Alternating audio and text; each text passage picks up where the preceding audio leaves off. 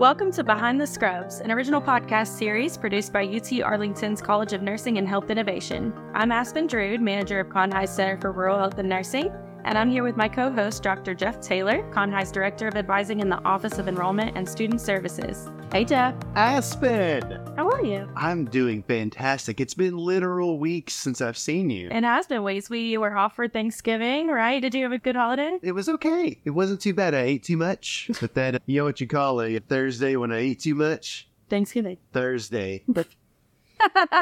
Yeah. But it's been a while. You are a world traveler, and I'm more than a little jealous about it. So where did you go? Yeah, so spending Thanksgiving here. I left on Thanksgiving and I flew to London. I was there for a day and then flew to Berlin, Germany. Was there for 2 days. Flew to Paris. Was there for 2 days. Flew to Florence. Was there for a day and a half. And then I rode trains down to, we did Venice, Naples, and then Rome. Yeah, and then we flew back to Berlin and back home. So I got home 2 days ago, and it was a great time. It's my first time in Europe, so it was great. It was a really long trip, and I'm really exhausted, but I'm happy to be home. I'm happy to be back with my dog, but I'm really glad to experience the different culture of Europe because it was very different. Yeah, my Thanksgiving time was very similar. I went to Ben Wheeler, Texas. It's a lot of ways, it's the Europe of East Texas, they say out there. It's wonderful. Rural? Quite rural, yes. But it was great. Now, always a good time to spend with family. I love it. Speaking of world travelers, Jeff, who do we have as our guest today? Oh, we have a fantastic guest today. Our guest today is Dr. Ziyad Ben Taleb. He's an assistant professor in public health and the director of the Nicotine and Tobacco Research Lab at UT Arlington. His research examines smoking cessation and the epidemiology of tobacco use with a focus on investigating the health effects associated with exposure to emerging tobacco products such as water pipe or hookah and electronic cigarettes. Dr. Ben Taleb, welcome to Behind the Scrubs. Thank you. Thanks for having me. It's really exciting to have you here, and I'm looking forward to hearing all that you have to say about your research and your life, but let's just get started this way first. Can you tell us a little bit about your public health journey, your life experiences? Yes, absolutely. My journey to health started back when I was a kid, actually. I was always fascinated with anything that has to do with health. I was always attracted to biology kind of classes and topics, and that landed me at the end at the medical school. I joined the medical school, and I started learning about different subjects and how this amazing human body works.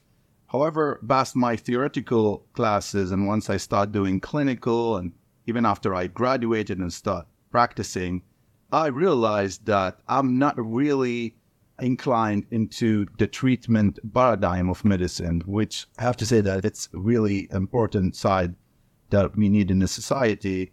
But for me, it did not really fuel my passion. I was really feeling that the relationship between a doctor and a patient, it's too late to intervene when the disease already started.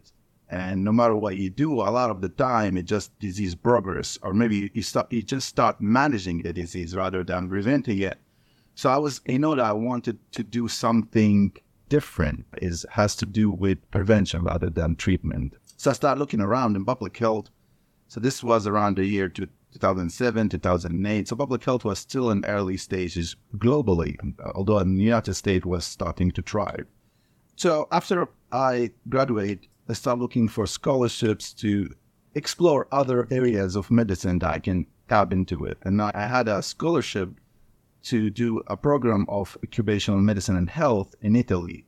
And during that program, I was introduced to public health as one of the subjects. And that was the first introduction for me with public health. So I was like, wow, that's what I really want to do. Population health, preventing diseases, managing the health of population. That diploma, that program took 6 months. After I finished it, I went back to my country, which I'm from Libya. So this country in North Africa. This is where I was born and raised. This is where I go to medical school.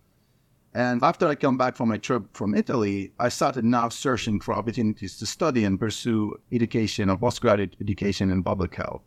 So I come across this amazing scholarship opportunity that was offered from the U.S. Department of State through the U.S. Embassy in Tripoli, Libya. So I applied for the scholarship, and through a series of interview and application deadlines, and I was fortunate and blessed to get selected. So I got this Fulbright scholarship that offers 2 years full scholarship to pursue a postgraduate studies in a topic of your choice in the United States. I was immediately like, of course, public health. I started searching universities and applying, and eventually I got an admission from a Florida National University in Miami, Florida. So I got accepted and I traveled. I came here to the United States in the summer of 2010. I started my program in the fall of that same year. 2 years after, I graduated with a master in public health. So throughout this program of master degree in public health, I got introduced to all aspects of public health: environmental health, epidemiology, health promotion, biostatistics, health policy. It was just, for me, a lot of things to learn, a lot of amazing things. And I got drawn into research, started doing research with some of the faculties there. And after I graduated, for me, it was no brainer. I wanted to get more. So I applied for a PhD. I got accepted in the same university, and I did a PhD in public health with a concentration of epidemiology. So during this time of my PhD program, I was fortunate again to be mentored by a pioneer of nicotine and tobacco research, who was a faculty that was there, and I was able to join his lab. So during this time, my relationship in terms of my research with nicotine and tobacco has developed. And that was the right match for me, because where I come from in Libya, and I think this is the same for many other countries, tobacco use is really high. And there is no interventions in place, there are no centers, there are no research. So I felt that this research topic really is rewarding for me personally. I can contribute to research in the United States, but also globally. And this is how I become a scholar of nicotine and tobacco research. Now, after I finished my PhD, I did a fellowship, 2 years fellowship as a postdoc. And then in 2019, I got accepted as a faculty, or got hired for a position here at University of Texas at Arlington as a faculty of public health, joining the Department of Kinesiology. Fantastic. Quite a story there. So you mentioned about in your home country, how smoking is rampant. So was that what drew you to that particular interest, or was there some other element of smoking and that kind of drew you to that part of research? First of all, smoking cigarette is the leading cause of preventable death worldwide. So that alone was more than enough for me to know that this is a great, impactful research area. But this is to start with. Secondly, as I mentioned, back in my country and many other countries, there's no regulation, there's no policies. It's an open arena for these tobacco companies to market and sell their tobacco products to people who not necessarily informed about the health and adverse effects of smoking. And also they don't have access to programs and resources that can help them quit. As we all know, it's an addiction. And even if some people know that it's harmful, but still they cannot really quit if they don't have the available resources and support that they need. So that was the motivation for me to pursue this area of research, to provide scientific evidence that can be used globally to create tailored intervention, because we need to know that every country is different. They have cultural profile, they have cultural diversity that need to be addressed when we create these intervention programs that they can help them quit. So that was also one of the main elements of my dissertation work, actually, to create culturally sensitive, tailored smoking cessation programs. So this is how I started in this field. That's really neat. I actually didn't know that smoking was the leading cause worldwide. I was not aware of that. So that's really interesting. That's a fun fact. Can you talk a little bit about more some of these intervention programs and what you've learned through your research and how you have recommended some of these implementation programs, and maybe give an example of a specific country, maybe even Libya, since you're from there? Yeah, absolutely. There's different ways to quit smoking. One of the ways, which doesn't require anything, is called dirty, so just stop. So around 5% of people who try this, they are successful. As you can tell, it's low percentage. So then we need other tools to use in order to increase this rate. to higher rates of quitting. So there's two main different categories, the pharmacological cessation aids or behavioral cessation aid. Now, based on the literature, a combination of these two is the most effective.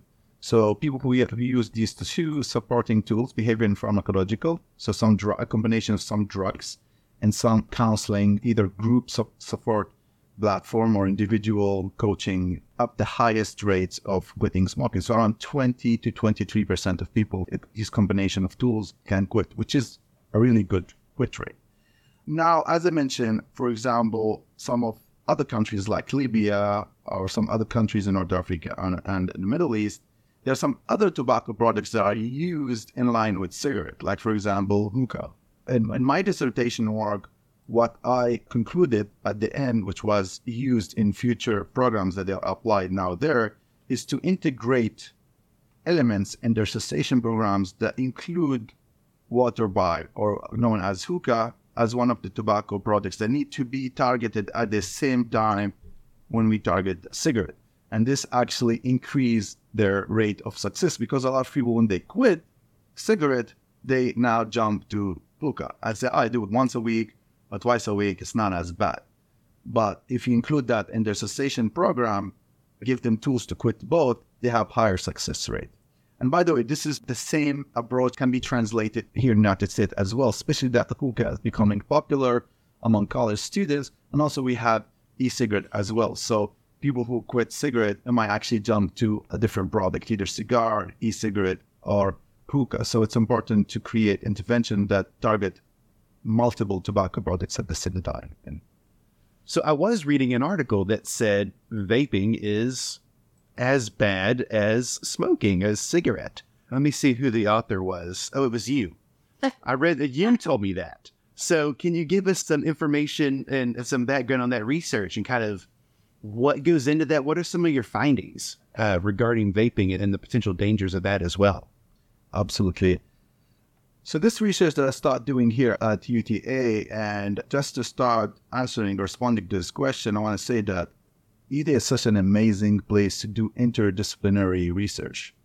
So when I came here with my expertise in tobacco and nicotine research, I found a lot of faculties who were interested to collaborate because they're doing physiology studies, they're looking at hearts, different organs, and all these cardiovascular endpoints and studies. And they were like, we really want to see, we can merge our work with your work and see the effect of e-cigarette on all of these physiological systems.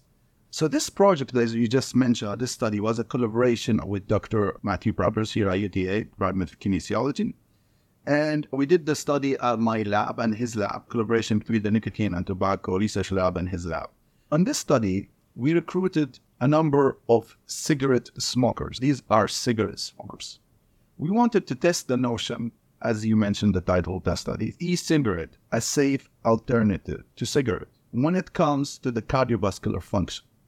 So we recruited a number of cigarette smokers who are young, healthy, and we invite them to come to the lab twice. One time to smoke their usual cigarette, and one time to vape e-cigarette that we provide to them. So before and after they smoke either of these products, we assess different items, including subjective feelings, how they feel before they smoke cigarette, how they feel after, and the same for e-cigarette. We also have some biological assessments, including the cardiovascular function. Namely, we look at how healthy is their vascular response before and after they smoke. And we did the same for the vascularity of the brain. We wanted to see how the vascularity of the brain changed before and after they used these products. So at the end, we found that e-cigarettes affect cardiovascular function, namely peripheral vascular function and cerebral or brain vascular function, to the same extent like the combustible cigarette. So it's not correct to tell people that e-cigarette is safer than cigarette, according to our findings and to any other accumulating evidence. In general, it might carry less number of harmful substance, but our human body is very fragile and sensitive. I always give this example is you cannot tell somebody it's safer to jump from the third floor compared to the roof of the building. You're still going to break many bones and might die. So this is basically what we found, that e-cigarette is as harmful as cigarette when it comes to the vascular function in our findings, in our study. Now, this study, in our future direction, we want to do this, run the study longitudinal, meaning over time. So recruit a number of cigarette smokers who also vape and follow them for a longer period of time, like a year or 2 years. This is going to be our next step. On the short term, we found that e-cigarette is as harmful as cigarette. That's really interesting. I know that, I think it's the American Heart Foundation, if I'm thinking correctly. I know they have the heart age calculator, and smoking, no matter what kind of smoking it is, whether it's smoking cigarettes or vapes or hookahs, I know that when you enter that you smoke, it increases your heart age, right? And if your heart age is older than you are, then that means that you're at a higher risk for heart disease, for heart attack, things like that. So cardiovascular issues. So that's really interesting that you're doing work to figure out, especially over time, like how these things are impactful. So yearly, you guys have an Eliminate Tobacco event here at UTA. So I was able to attend the one last year. I think you guys just had the one this year. Is that right? Yes, Okay, awesome. I wasn't able to attend that one. I think I was out of town, but the one last year was really great. And you guys had an amazing turnout. So do you want to talk a little bit about that and what you guys do and who you partner with and the outcomes of that and your goals for that specific event here at UTA? Obviously, so this is in collaboration with Dr. Becky Garner and also Student Health Services, where they do have resources to help students learn about the health effects of using tobacco products, but also they provide resources for students to help them to quit if they are users. So in this collaboration between our program of public health, namely the undergrad program and the Health Student Services, and myself, also a regular speaker at this event, we try to provide information to our UTA community here, because it's always important to start local with our community, to disseminate the knowledge, to translate the research into information that can be digestible by everyone and that can lead to uninformed actions, right? So I always mention in my talks and my interviews that in public health, our goal is not to ban people from doing things, but just to provide information for them to make an informed decision. That's the goal. So it's been a successful event, and there's a lot of activities. They also have a day where they do barbecue and they say smoke this, not that. I love that. Yeah, the brisket, but not the cigarette. But yeah, it's a great event, and we do it every year, and we're gonna continue to do it. Fantastic. So it seems like with the vaping piece, you mentioned in your study how it's equally unhealthy for the effects on the body. Would you argue that it's somehow more dangerous because it's currently perceived as a safer alternative? Like people are leaning to that a little more, and there's a higher risk at that? Because everyone really, my kids, I mention them every episode, I feel like. I've got some middle school twins, and cigarettes, absolutely not. And even vaping, they say absolutely not. But something makes you think that the cigarettes are full stop out. But I feel like there's people out there that think, oh, this must be better in some way. Again, because you're not burning things with fire, which is a weird way to say that. And maybe because it came after cigarettes, right? So like we had cigarettes and then they're like, oh, they're bad for you. So then vaping comes and they're like, oh, it can't be as bad as cigarettes because now we know cigarettes are bad, right? So yes. So this is a very important question. Thank you. This is a still center of a debate, not only for the general public, but also in the scientific field. A few countries, I would say, took a different approach where they adopt the harm reduction approach, where they say, oh, at least for people who are cigarette smokers, they cannot quit. They have a product that can use that is potentially at least less harmful to some extent for some organs. So I do understand that there's a notion that e-cigarette might be an alternative for cigarette smokers who are not able to quit cigarette. And they're going to continue to smoke cigarette anyway, so why not give them an alternative? I do understand that, but I have an issue also with it because other sectors of the society are using e-cigarette who are not cigarette smokers, and namely the youth. We have middle school students, we have high school students who are vaping. Those were nicotine naive, so they were never introduced to nicotine before, if not because of e-cigarette. So this is where the problem is. E-cigarette is being utilized mainly by non-cigarette smokers. There are some cigarette smokers who are using it, but it's also being utilized heavily by youth and students, namely. And also I wanted to say that this is a new generation of addicts, of nicotine addicts that is added to the market. They're going to continue to use tobacco products that has nicotine throughout their life if they're not provided with resources to quit, or if we don't do something about preventing others. So just want to mention that nicotine is one of the most addictive substances on earth. And why I say this, although there's some other highly addictive substances, because a lot of these other substances, you cannot really function with it. People get overdosed, they cannot function in the society, but with nicotine, it's highly addictive. But you can still function with it. So it's almost like a chronic addiction. It's so hard, it's sticking, and it's so hard to go away. So that's why it's a serious problem, and that cannot be taken lightly. It's a really good point.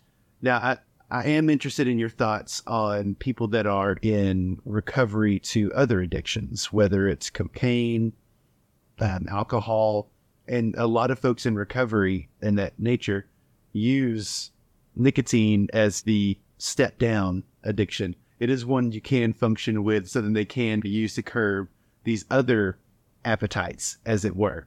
How would you best address folks that are trying to not take these other things and are trying to transition off, but using nicotine as that step down? Do you think that's very effective, or are they just trading one for another?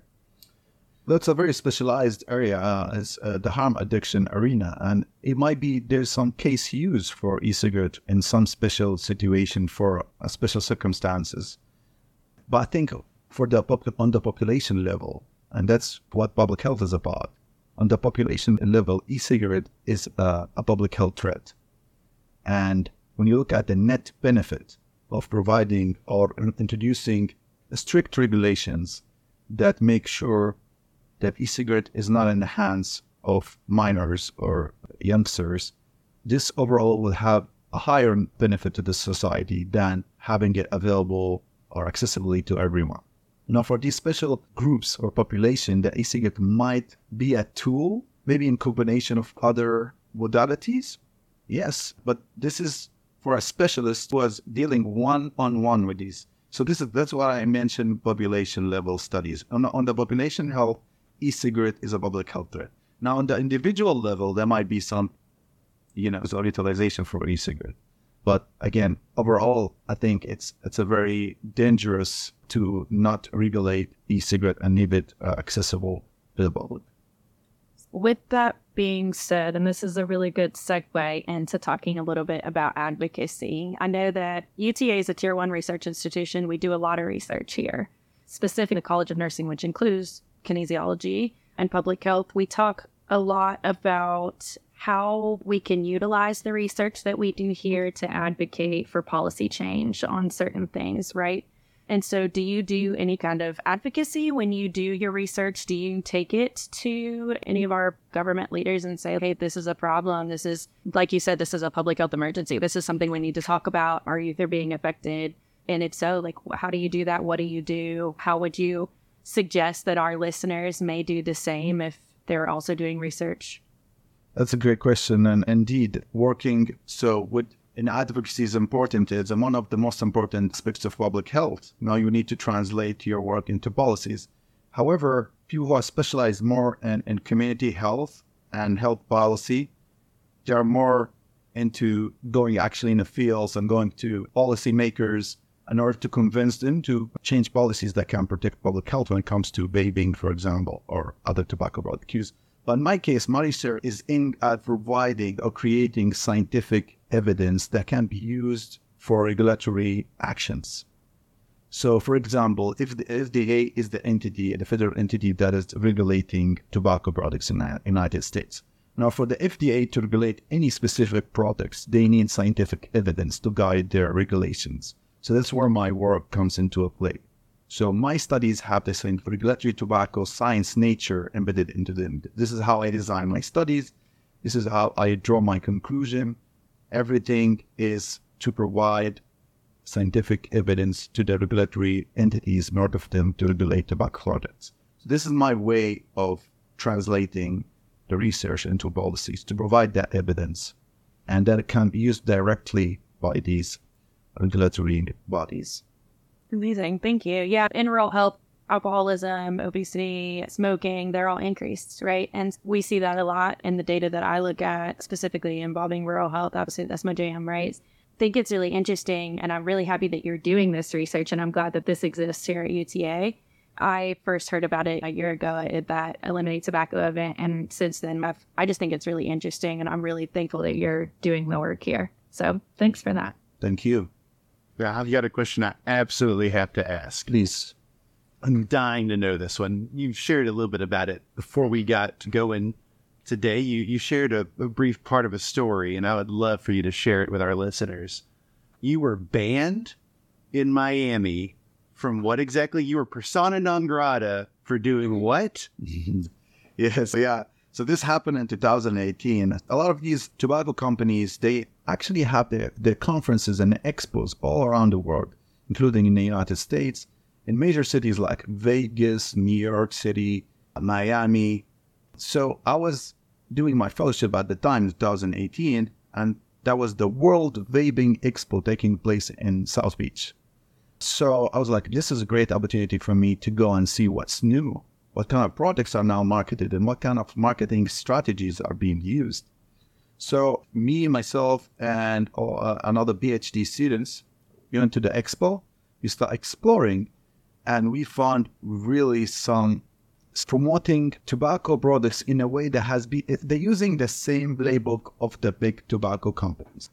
So the way they advertise their products, they're trying to attract people who can correlate, flavors, candies to tobacco products. For example, one of these vendors are expo booths.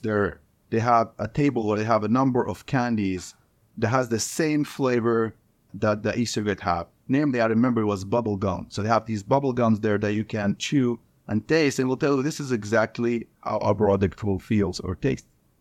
So we documented all of these marketing strategies. And another violation that we find in the expo is that they were not checking age limits. So anyone actually can just walk in, pay whatever was the ticket is, and just walk in. So we documented everything, their marketing strategies, the violation that we observed there. And after we published our work, it was published in Tobacco Control. This is a major journal in our field. They have a blog for the expo where they created a whole page with our pictures, me and the other PhD students, and saying that they're banned from going to any expos in the United States because they are a threat. They say, why did they think we need to check their age? They look old enough. So was it like a picture they stole from the website, or is it like a surveillance photo? No, they Googled us. Okay. And we have our pictures, for example, in LinkedIn or ResearchGate or one of. Actually, I have a lot of similar stories. Once I've been contacted that was when I was a student doing my PhD work. I was publishing even then. I got contacted by someone who wanted me to retract a letter that I wrote about tobacco products that he said, I think what you wrote is not correct, and can you please retract it? And also, we like to do research. We like to fund research. And obviously, I didn't even respond to him. I talked to my supervisor. He told me, they do this with people who are just starting their career. They try to recruit them to do research for tobacco companies. So did he have a cowboy hat on? Was it the Marlboro Man in disguise? Yeah. So are you still banned? Yeah, I think after COVID-19, and also FDA has really come up with some regulations but really the landscape for throwing tobacco events has changed. They still have tobacco product events here and there, but not on that same large scale that was before COVID or during that time in 2018. One point that I would like to add that really raised the attention of the public that e-cigarette vaping is the silent beast in the background. That was just before COVID. If you remember, around August, July, summer 2019, so before the COVID hit, there was an outbreak of vaping-related lung injury. It was called E-Valley. Around 68 young people died. More than 2,800 people were hospitalized. You're talking about 17, 18 years young, healthy people in the ICU. So that was unheard of, you know. It was an outbreak. It was an epidemic of vaping lung injuries. So I brought this up because e-cigarette is a drug delivery device that can be used to deliver other things, not necessarily nicotine. For example, it's used to deliver THC or cannabis as well. And a lot of these devices also can be customized. You can add your own liquid. You can put different stuff in it.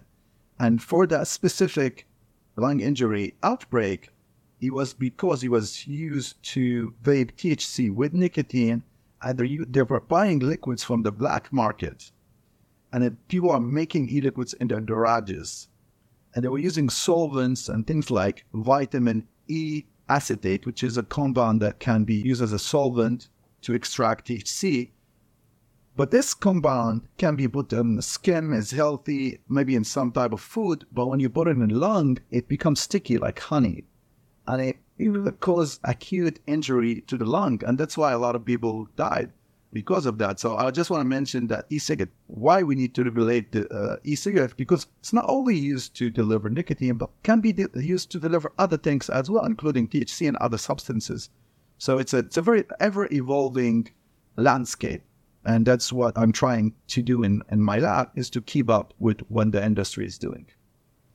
I think I have two questions based on this. One, when we were chatting before we started the podcast, you were talking about how a lot of people have the flavors, but the flavors are actually one of the problems, right? So that's my first question for you, is to just mention that. I want you to tell our listeners a little bit about why you shouldn't be inhaling flavors, what the difference is. And then two is, have you done any research on like cannabis and the effects of smoking cannabis on the lungs as compared to cigarettes, hookah, nicotine products? Absolutely. These are great questions. So for the first part about the flavors, so these flavors are not newly created. The technology or the science behind these flavors is already there. It's been used for decades for the food industry. All these chocolates, all these processed desserts, and they have the chemicals already. But these flavors can be normally digested or tasted in the taste buds, but they are not safely inhaled into the lungs. The lung is not designed as a physiological system for other substance to be inhaled into the lungs. So it can cause a number of injuries. Actually, there's one flavor in particular that posed a huge problem. I think it was around 2017. I think it was a vanilla flavor. So that the chemical format of that compound caused a series of lung inflammation and fibrosis that shows in an X-ray as a popcorn. So they call it the popcorn lung. So when doctors look, they've never seen this before. They look at the lung X-rays for people who are complaining of chronic symptoms of pneumonia and a difficulty in breathing. When they do lung X-rays, the doctors see these popcorn-looking lungs. And they were able, through research, to trace it back to a specific flavor. So this is just an example, right? I think it's very important to convey the message that flavors are meant to be tasted in the taste buds, not to be inhaled in the lungs. This is not logically acceptable. Also, I did some research on flavoring for hookah as well. So this is a different tobacco product. So I'm just going to pivot quickly.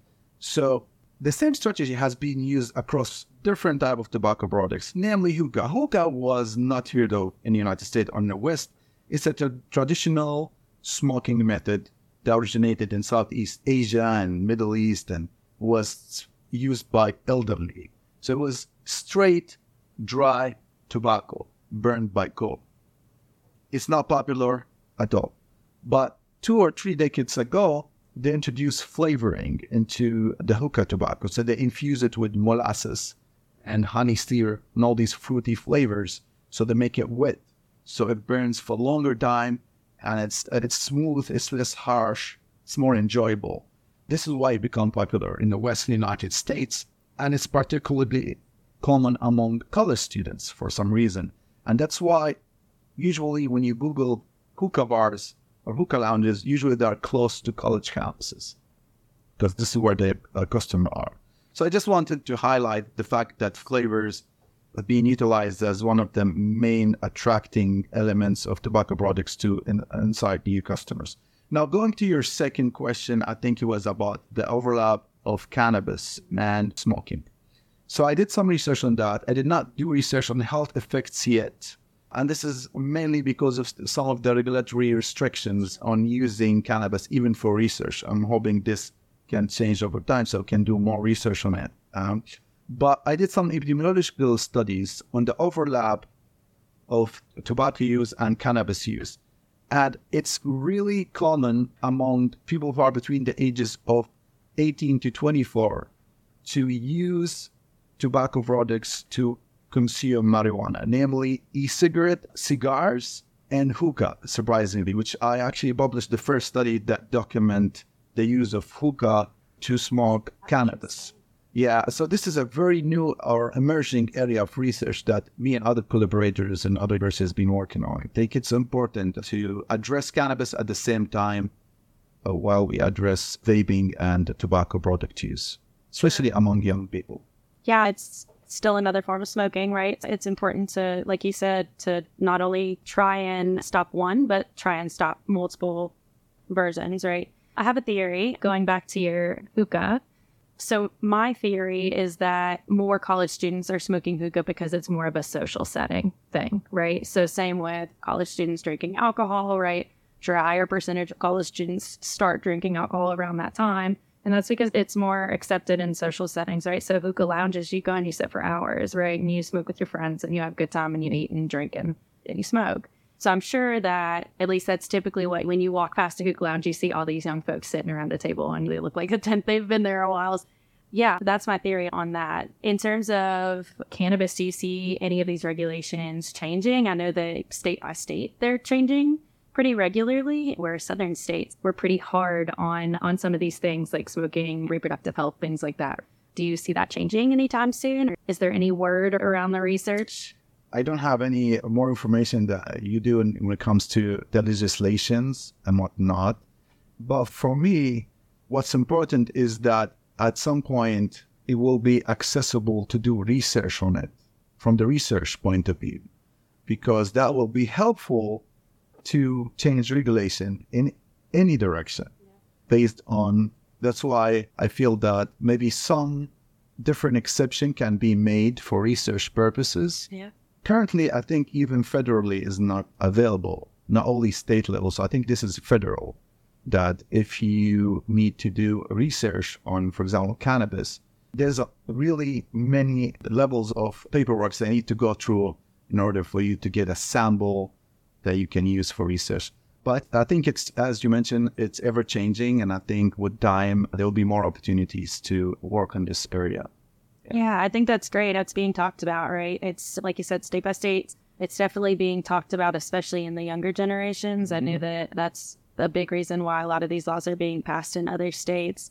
I definitely look forward to seeing it hopefully become available for research and seeing what you do with it in the future. Yeah, man, thank you. Dr. Ben Taleb, thank you for being on Behind the Scrubs. Thank you for having me. It's just an amazing conversation, and I'm happy to be part of this podcast. And I'm cheering for you guys. It's amazing work you're doing. We're cheering for you too. We can't wait to see what you do. Thank you. So Aspen, what did you think about all that? Yeah, I think he was a really great guest to have. I think when we originally talked about doing this second season on public health, we really were focused on the innovative research that people were doing in public health. And I think that he's definitely like the definition of innovation, right? He's done work in multiple countries. He takes a global approach. And so I really appreciated the things that he was saying. And I'm really glad that we have him here at UTA to do this research. Oh, for sure. It's having someone who's just an expert and seeing where things are going. Like just knowing that that he's going to be on the front lines of everything is really encouraging. And just personally speaking, this is a random question. I have never smoked or done what do they call them, a vape there. How about you? A vape or a hookah? Or none of it. I've touched none of it. Interesting. Yeah. So I worked at a hookah bar in college, actually, which is where my theory comes from of it being mostly a social event. And I think me being a part of the millennial generation, I do think that it's very common. I have friends who still to this day, they'll occasionally smoke a hookah when they're in social settings. And it's not so much an addiction, or a problem, I would say. It's just a social thing. But actually, from Dr. Taleb's research that I heard him speak about last year at that event, he did say, he mentioned in that smoking a hookah for an hour is equivalent to 100 cigarettes. And so that was really pretty shocking for me, right? Because I'd smoked hookah in college, not consistently, but I worked at a hookah bar. That was pretty common. And like he said, you really don't know what you don't know, right? Like, and so the point is not to make the decision for you. The point is to inform you. And so I think that's so important for anything really that you're doing preventative care on, not just this or alcoholism or obesity or whatever it is, right? I think that informed care is the best care. Oh, for sure. I always threaten my kids I'm going to start smoking. That's what I do. Just so they'll know they want to keep me around. I think the thing from back in the day from your generation, Jeff, I think the thing was that your parents would force you to eat cigarettes. Okay, first of all, get this on the record. My parents never forced me to eat cigarettes. Did they catch you smoking cigarettes? No, I never. That was the punishment. See, that was the punishment. Was that, like, my stepmom? She got caught smoking at a young age. And her parents literally made her eat cigarettes. That was like the common thing, was that when your parents would catch you smoking, they make you eat cigarettes, so you would never want to eat them again because it make you sick. I just remember not to say that works. I'm just saying. I just remember seeing my grandma and my step granddad. She had Chesterfields, he had Lucky Strikes, and they were copping. Brands. I know, they were old people. They're my grandpa, and so they would smoke and just cough all the time. I just hear that. It was not. It's not what you want. Yeah, if you look up like the comparison of lungs, like a healthy lung versus a smoker's lung, it's a disturbing photo, honestly. Like, just looking at them. So I'm glad that he's doing the work that he's doing. I'm glad that he's bringing increased awareness, especially to students who are just smoking hookah in social settings. Because even if you're just doing it once a week, it's still affecting your health. It's still affecting your lungs, right? And so, again, not trying to make the decision, just making sure that you're informed about what you're doing and how it's actually impacting your health and how it could impact your health in the future, I think is just really great and is super important. For sure. So thank you to everyone for listening to our Season 2, 3rd episode of Behind the Scrubs. Join us this season as we continue our conversation with key voices in the public health community discussing their areas of research and innovation. Be sure to subscribe to our podcast on Apple, Spotify, Google, or wherever you listen to your favorite podcasts. To keep up with UT Arlington's College of Nursing and Health Innovation and its various programs, visit us online or connect with us on Facebook and Twitter at UTA Con High. Thanks for listening, and we'll see you next time. Bye, y'all.